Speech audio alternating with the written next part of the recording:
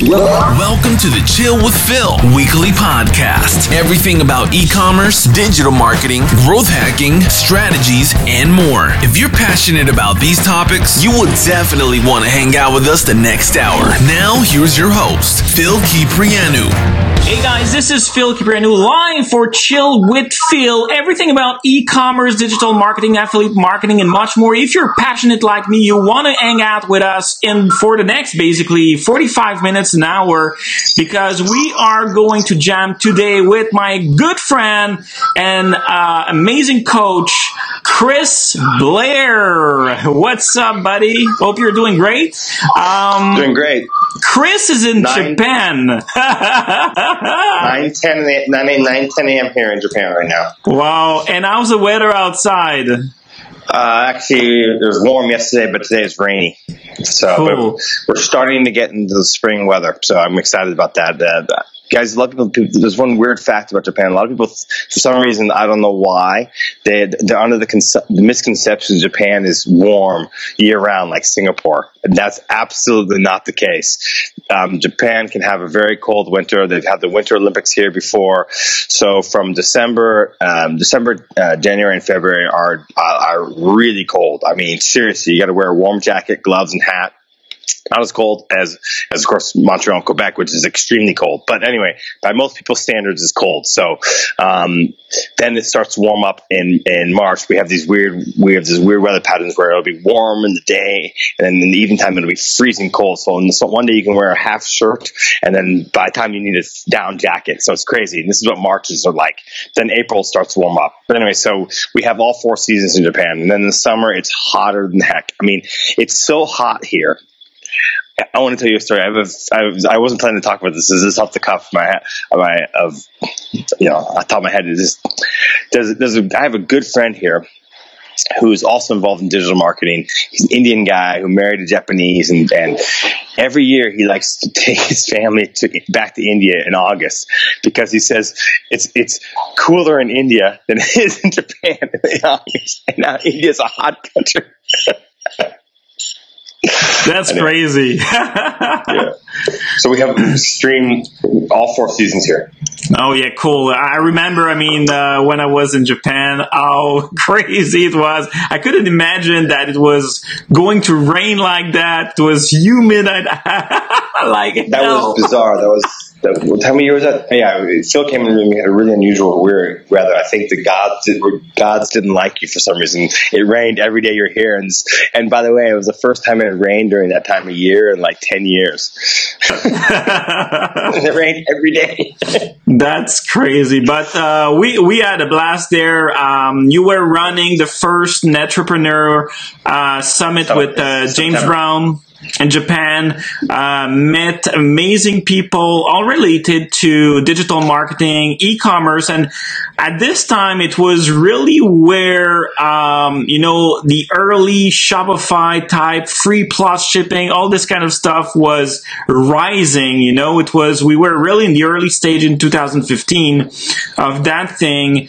And basically, we've seen together how it grew and now where it is. And now digital marketing e-commerce has changed so much for the past 3 to 4 years now. And that's what basically I wanted to start with, because we've seen the evolution almost together. We've been doing e-marketing together. You were one of my former coach when I started doing Teespring back then.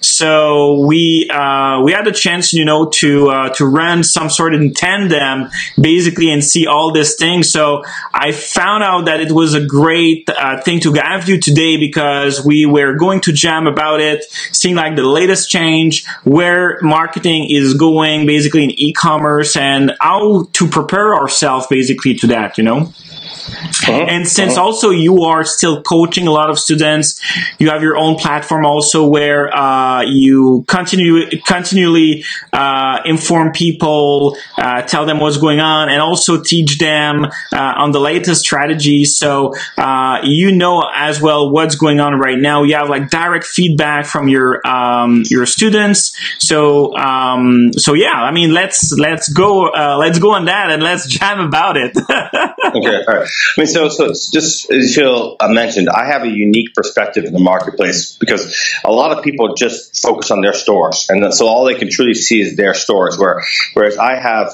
my stores, but I'm going to be totally transparent. I've been doing this e-com selling stuff since 2012.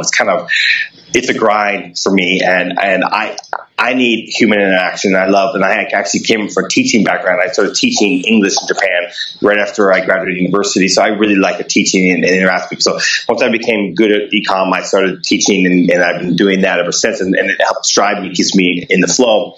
And so I have a mastermind course and group of 400 people in the group, and I'm in there answering questions every day. Plus, I have some private coaching students where I'm literally seeing their stores, their results, their ads. So this gives me a lot broader perspective on what truly the trends are versus everyone else. So this is right now we're at a pretty pivotal period of time. I'm going to talk a little bit about I actually did a live stream video from yesterday about this. I'm going to talk about this again here. Okay, so. Guys, I can tell you, guys have been doing this for 8 years. There are certain trends in the market that never change when it comes to seasons. Okay, so January, February, and especially January and February, but March starts to pick up. But January, February, and March are hard times to sell in. Okay, why is that? Well, the number one reason is because people spend a lot of money.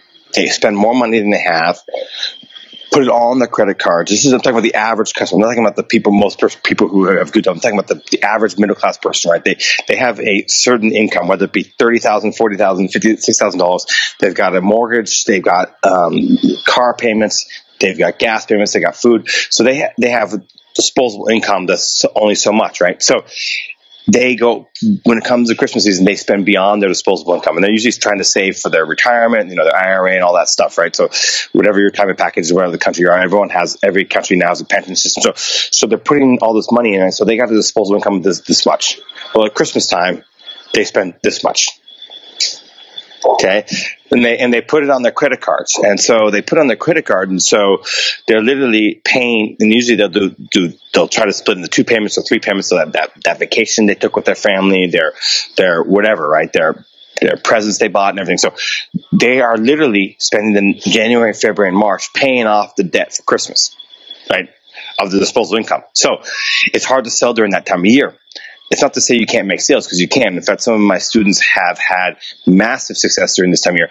But the key to overcoming this time of year is to present a product or service. Right? I know there's people who are in the digital marketing world on this. So a product or service that they must use now. So let's think about that. In a physical sense, for products, what would that be? Scarf, maybe gloves, jackets, those type of products that they absolutely have to use now, and that will motivate them if they think it's cool, they're interested in that one, and it matches what they're interested in, right? They will buy that. Okay. All right. So now I got great news for you guys. We are coming now into a good time. By April, most people are out of their Christmas debt. They got more now. They suddenly got this money they can spend because they got the disposable income they paid off. They paid off all their previous credit card debt. The weather is getting good. They're starting to be in a better mood. They're more in a more of a shopping mindset. And I can tell you that because from talking to customers, interacting with customers. Okay. Plus, on top of it, you have 2 major holidays. Okay. They're not holidays in the sense of days off, but they're events. Mother's Day and Father's Day are huge.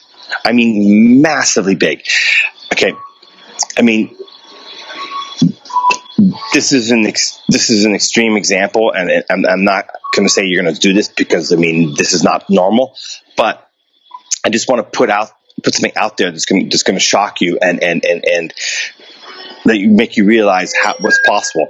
There's one of our mastermind group members last year who had a really hot. They hit everything right. I mean, they have the site set up right the way we teach, right? They do product research and development the way we teach. They do scaling the way we teach, but the thing is, they had the right product. They had the right. Everything was just a click, okay. And so they had a Mother's Day product that was just rolling, making tons of sales. And then they have this weekend deadline, because every supplier you work with, there's a deadline. Okay, we can no longer guarantee delivery for this event, right? Whether that be St. Patrick's Day, Mother's Day, Father's Day, Thanksgiving, whatever. I mean, whatever holiday you have in Canada, right? So there's a cutoff date where the supplier can no longer guarantee delivery for that. So this particular member of our group, right? And you know who he is, right? And it's mind-boggling, but I just want to point this out there to show you what's possible, right? And this, so you can think big, right? And not to say you're going to do this, because again, it's extreme. I'm saying this with caveat because this is extreme. But on the Saturday, the deadline was the weekends and the Sunday. Saturday, they did $73,000 in sales in one day. And then the next day, $133,000 in sales. So $200,000 in sales in one weekend at like a 30% profit. Then they walked away with $60,000 in their pocket profit in one weekend. Okay. Again, extreme. But I want to open your eyes to what's possible. Okay. So now, guys, we got 2 massive events. We got the Better Shopping Mood coming up here. So you really need to focus on testing products and getting your website set up right. Because a lot of people are really truly underestimate the way the website set up properly. Getting your social media marketing going and just get everything in place so that you can take advantage of this season. Okay. So the good times are coming, and that's April, May, and June. Okay. All right. Then we head to a little bit of a lull, and January, July, and August, and early September, right? But then to get to the end of September, things have to change. But those are rough times as well. And September can be hard because people, again, they take vacations in August with their family, they pick up credit card debt. So it's not as bad as Christmas, but still it happens. So September can be a bit slow, and then October just so. But then when we get to the second week of October, we get the Christmas rush. From the second week of October, the Christmas rush comes. Okay, so how do you overcome the July, August, and September? Those are rough times. How do you overcome that? Well, it's the same mindset and methodology you got to think that you did at Christmas. Christmas, not winter. The winter. What did I recommend you do with winter? January, February, March. Offer products and solutions that they have to use now. It's the same thing. So what kind of products can we sell in the summer, right? In July, August, they're going to need for their vacations. Thongs, beach chairs. I'm just throwing these out there as examples. Hats to keep the sun out of their eyes. Sunglasses. So, if you're in the digital, I'm not in the digital marketing space, but digital marketing space, try to think of summer things that would help them in their summer. So, offer solutions or products that are for summer only. That's how you get people motivated to buy. If not, and by the way, a lot of people say you should heavy discount all your products during this time of year. And I can tell you for a fact that that's a meaningless strategy. I've done it numerous times. I don't know if you Phil have done. And if a person is not motivated to buy, they're not going to buy anyway. And the discount is not going to help them. All the discount ends up doing is making you less profit from the person who's going to buy that product anyway. Okay, discounts work during hot seasons when you're trying to, during Christmas season when you got tons of products. You could say this is on 20% discount for a limited time. But they're already motivated to buy, and you can push them over the top. But a discount to overcome the bad season doesn't work. What does work is, again, what I just said, offer solutions that they have to use now. That will motivate them to buy. Exactly. And of course, we got the Christmas boom, which you guys know anyone can sell in Q4. Anyone. A monkey could have success in Q4 with there you go, the story. Exactly. I mean, it's just like I think you nailed that down, because it's exactly the time. I mean, on my stores, it was exactly like that. It was exactly following January, and I was like starting getting sales mid and April up to July. July would have a down, then end of August, we'll start again for back to school, then down again, a bit of Halloween, and then after that, starting to sell like crazy for Christmas. And it's like people are waking up at that time of the year, and now they need their stuff. First of all, they need it fast, and they're buying like crazy. And you were saying something also about forgot that, sorry. I will get that back later on, but yes, makes total sense out there. I think that about like the discounts, one of the biggest problems, and I think you nailed it again, is people sometimes tries to copy what's happening in retail, but basically retail strategies are not at all the same than e-commerce strategies. Behaviors are totally different there. So they might see, okay, when I'm going into retail store in July, I'm seeing all this 70% off and things like that.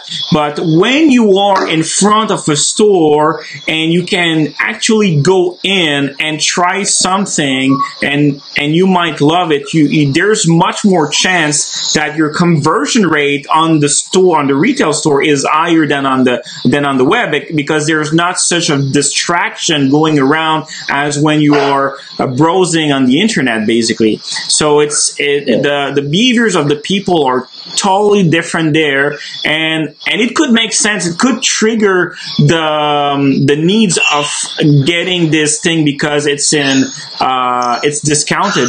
But on the web, it's totally different there. And like you say, people might skip it because basically, do they really need that or not? They will not make the chance to buy it right now, So the decision making is totally different. Sorry? The decision making is totally different on the web, It also depends on where the customer's coming from. Yeah.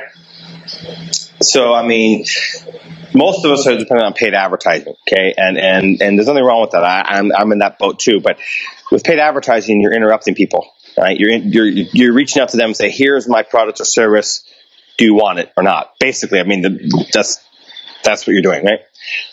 Whereas if you're on advertising on Amazon or even on Google Ads, right, which is based on SEO, based on search, right, based on people searching, then those people are actually raising their hand and searching for an item themselves, right? It's the same thing with someone who walks into a store, right? They walk into a store because they're interested, and a lot of people just walk into the store just to browse, just to kill time and take a look at what's going around.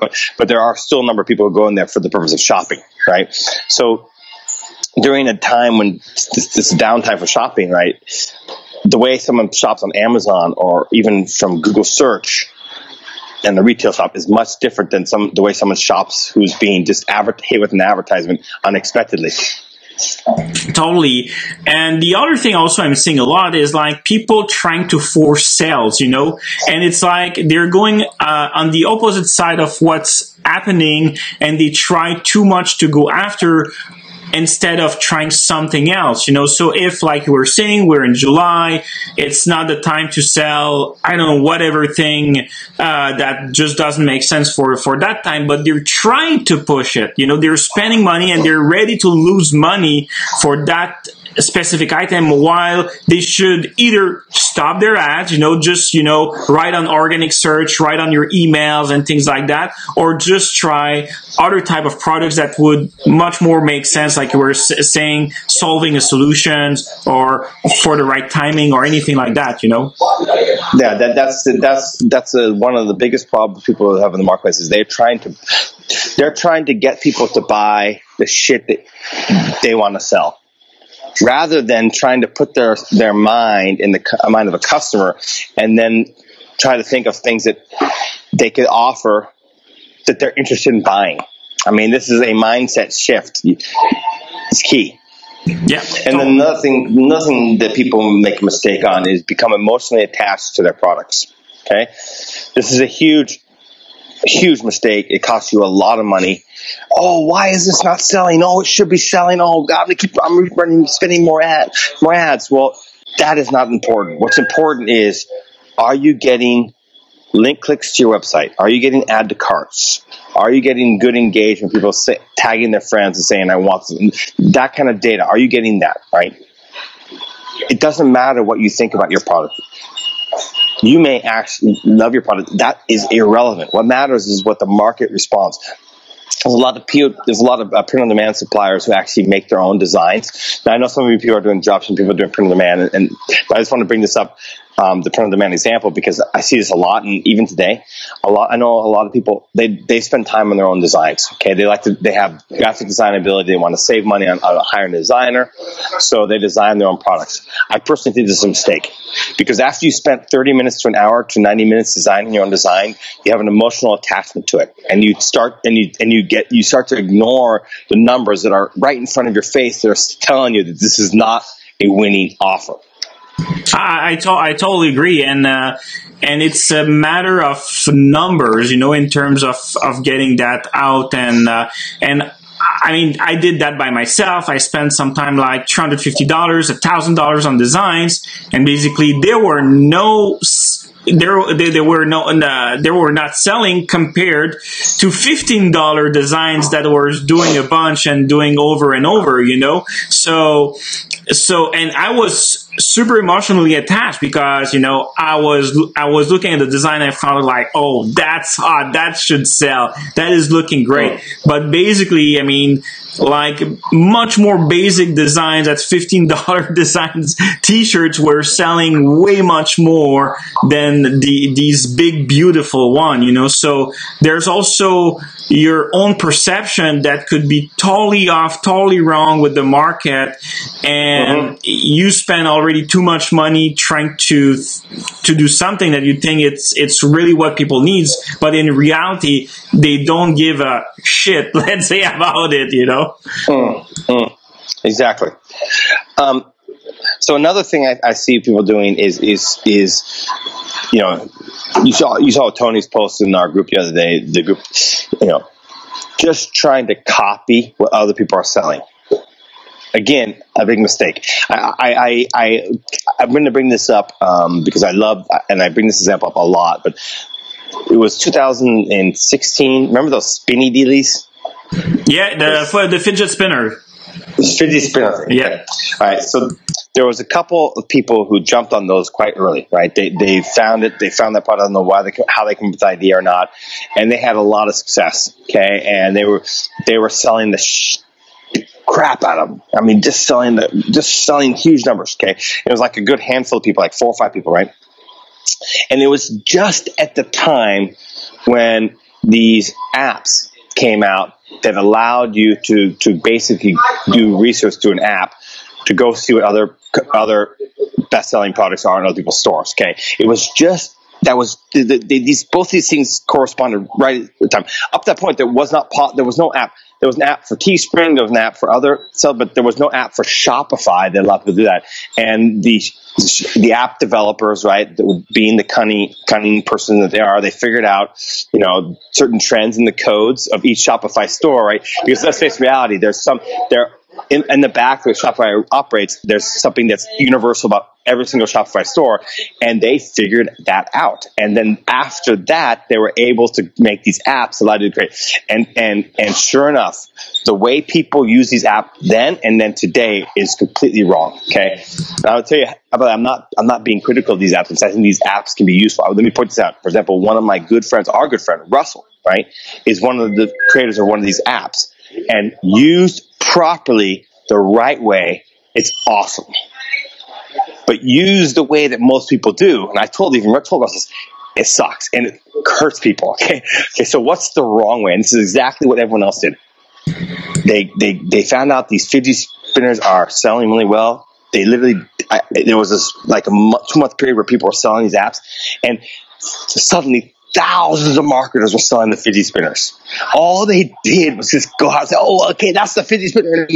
And the market for it died. And I know guys who lost their shirt because they were saying, oh my God, this fidget spinner there's one post out there that I remember seeing, it had 175,000 shares. It's a lot of shares and tons of comments. Why is it not selling for me? It's not selling for you because you just basically, you're like the sheep following the herder to the slaughterhouse. Okay, so on any given product slogan or whatever, right? Right. By the way, there's on any given product or slogan, right? The first 2 or 3 people who get on it are going to have a lot of success with paid advertising on Instagram.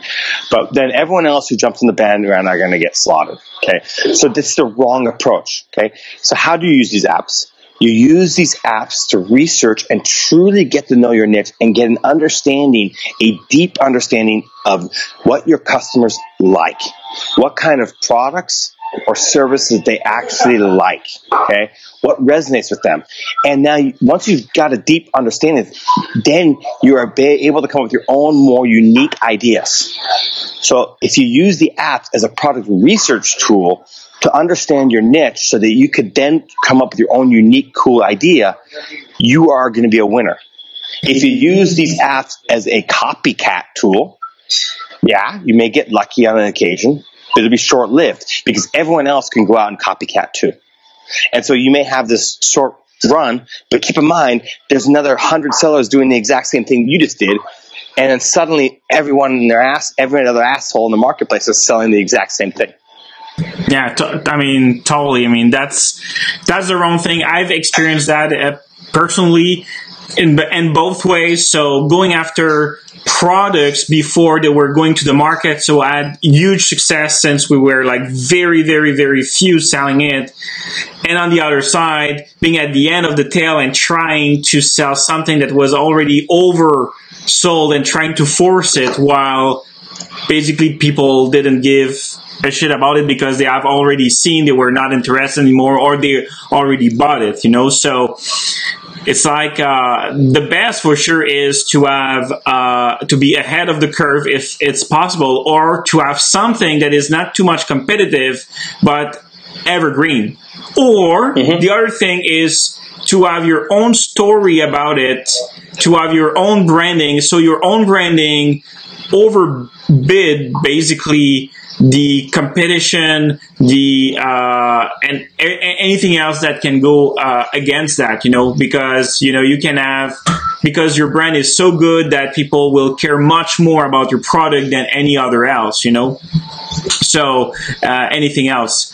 So that's really the thing about that. But I totally agree. I mean, basically people tend to, I mean, like anything, like we've seen that since the beginning. I mean, people were starting stores, copying exactly what other stores were doing and try to replicate, because also, it's how it is tough mostly. It's like use that template, use this product, start launching ads and, get this result. But at the end, it's totally not that at all, So it's not. You need much more.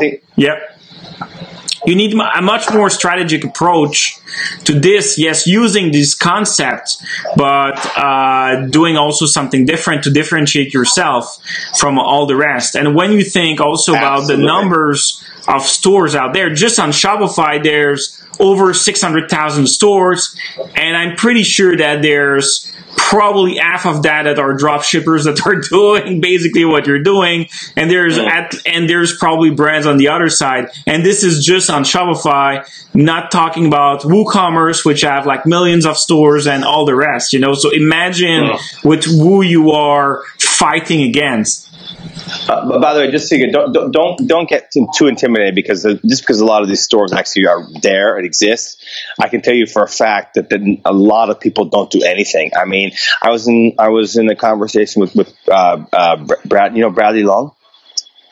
Shoptimize. So I'm a good friend with the Bradley Long from the Shoptimize team, and he says that they have thousands of stores, but only a small number actually driving any sales at all.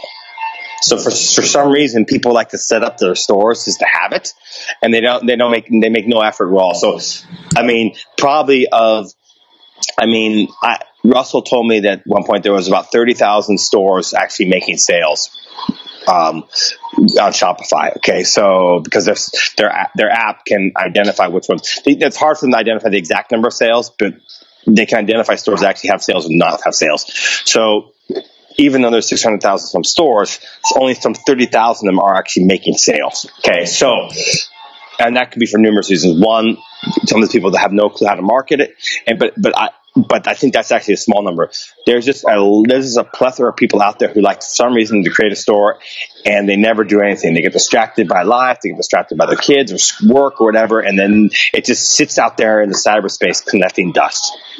Yeah, like the old site back then. Also, people were making pages online and they were not doing anything and not getting traffic. At the end, it's a bit the same thing. And also, like people like probably you or me that had like at a certain point, tens of stores there, and finally we decided like to work on one or two and focus on that instead of focusing on 10. So we let the other, sleeping, out there.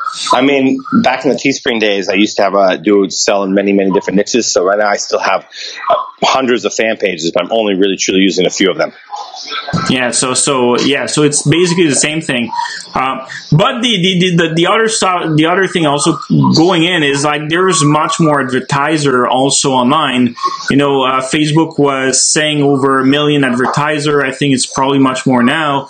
So the thing that is happening is there's much more people fighting to get in the feed. A bit like on Google, you're fighting to get on the first on the top. And it's a bit the same thing. You're trying to get on the top first fold, first ads of the feed. So again, and there's other people that have much more money there that can spend much more, so they can they can increase frequency, increase the numbers of products that they can be seen, and all this kind of thing. So it's getting competitive at a certain point. That I think that's one thing. But if you're selling something that is relevant to the audience, is where you can again be able to win the game. Absolutely. So that's the whole point of why we talk about, get to know your niche, master the niche. I mean, don't just know it, know it lightly, know it deeply, and then reach the point where you can come up with your own unique, cool ideas. That is, I mean, there's a lot to that, but I mean, in a nutshell, that's what you want to do. That's what you're aiming to do. Yeah, I agree. At a certain point, you spread too thin, and this is where you get in trouble, except if you have a very good team and your team is able to handle all these niche, all this products research and all this kind of thing. But if not, especially if you're starting, is better if you focus. Yeah, probably at the beginning you can try figure out what you feel you're the best at or which niche you get most interest in. But at a certain point after, I mean, you need to focus on one and be, like you said, the best. And this will help also to create content around it, because one thing that people forget is it's not always about selling something, but it's also about entertaining people, getting them almost organically attached to your brand or your business. So when you offer a new product, you don't have to force the sell and force it into their and to force it to buy, so it has almost to be natural there, and they will feel the need also to buy from you, because you're not, again, another store that tries to get the sales. They know they will beneficiate for good content and good stuff around that. And that's something important also when you're managing social media around that and all your channels, So same thing here. If you're building something, a brand or something like that, which I highly suggest, is to develop a strategy of content that is everywhere also, on your Facebook page, emails, and like I said, content is not only about sales but about also educating people, indoctrinate them also about what are your values as a brand. Yeah, so basically, and it's a bit the same thing also you've been experiencing with your brand as well. Entertaining people, doing videos, posting regularly on your page, and always try to bring the algorithm back, favor yourself back also in the feed by doing all this kind of stuff. Absolutely. One thing I noticed, actually, there's a whole new strategy which we're about to reveal to our group about how you can take advantage of your viral memes to make sales, and that's a secret strategy I'm only going to be sharing in the mastermind group. But anyway, regardless of that, posting regularly is really, really, really critical. Okay, and the reason being is just from the practical standpoint, Facebook doesn't like and doesn't favor fan pages that are spammy. Okay, if you're just posting content, they actually measure that, and it affects your ads performance from that fan page. Okay, so you're literally going to save yourself money if you're just posting regularly, because Facebook likes that. Number two is the more you post, right, a notification will go out to your fans, and if one of your fans likes or comments on that post or shares it, there's going to be a notification that goes out to their friends that says, so-and-so liked this post, so-and-so commented on this post, so-and-so shared this post, okay? Which is going to naturally bring their friends to come take a look. And let's just say you're in let's pick something unusual, cricket, okay? There's a whole tons of people who still like to sport cricket. How you can watch a sport that lasts for days, I have no idea. But anyway, but things. If Phil's a cricket fan, what are the odds that some of his friends are also cricket fans? I mean, who watches sports just by themselves, right? So who drinks beer just by themselves? Right? The point is, they're very likely to have the similar type of people as their friends. Similars attract. Okay, so what's going to happen there is naturally you're going to get notifications going out, and they're going to come see your fan page, and they may like your fan page, and so even if they don't buy from you right away, they're going to get a familiarity with your fan page. Okay, it's going to build up what's called KLT, know, like, and trust. And also, because these people have come to your fan page, and because they've engaged in a post related to that topic, they're going to go into one of the interest or keyword, whatever you want to call it, right, targeting that Facebook has. Then you're going to hit them with an ad, and it's subliminal. They're going to remember. In their mindset, they're going to remember that fan page. And if the ad comes from a fan page they're more familiar with, it increases your chance of getting a sale. So from that point of view, you're hurting yourself. And then on top of it, guys, yes, just having organic content brings visitors to your fan page, and then they go to that shop now on the page and they buy. So you are really, really screwing yourself if you're not posting regularly on your fan page. It's just a horrible thing not to do. Yeah, and it has to be taken as an asset, yes, for sure, you don't own the data there, but it's still an asset in terms of engagement and leveraging your dollars from your ads later on. And we're doing like some tests right now on a very old page where I had like 76,000 likes there, and it was like posting. I mean, I think I'm still posting on this page since 2014 regularly, and one post a day, and the other day, for fun, because we're rebuilding a store around that page, I needed content. So one thing I did is, instead of looking for content creator on Upwork or whatever, freelancer.com or anything, I said, I'm going to go after my fans, and I'm going to ask them if there's anyone that is passionate that would like to write some content for our new site. And I posted on the Sunday at, I think, 11 o'clock at night, and in the morning, I had already hundreds of people that messaged me on my inbox of my page, and same thing in the comments of the post, that were totally interested in being copywriters. I mean, basically writers, article writers for our new project there. So that proves that if you're keeping your stuff active, there's there's good things that can happen there. And this is literally saving me times. First of all, is the quality of the people that I'm getting. They're truly passionate about what we're talking in this page. You know, it will be hard for me to find a copywriter probably on Upwork that is passionate as these people. So that's the first thing. Probably I will not get the quality writers. I will get like good quality, but not probably premium.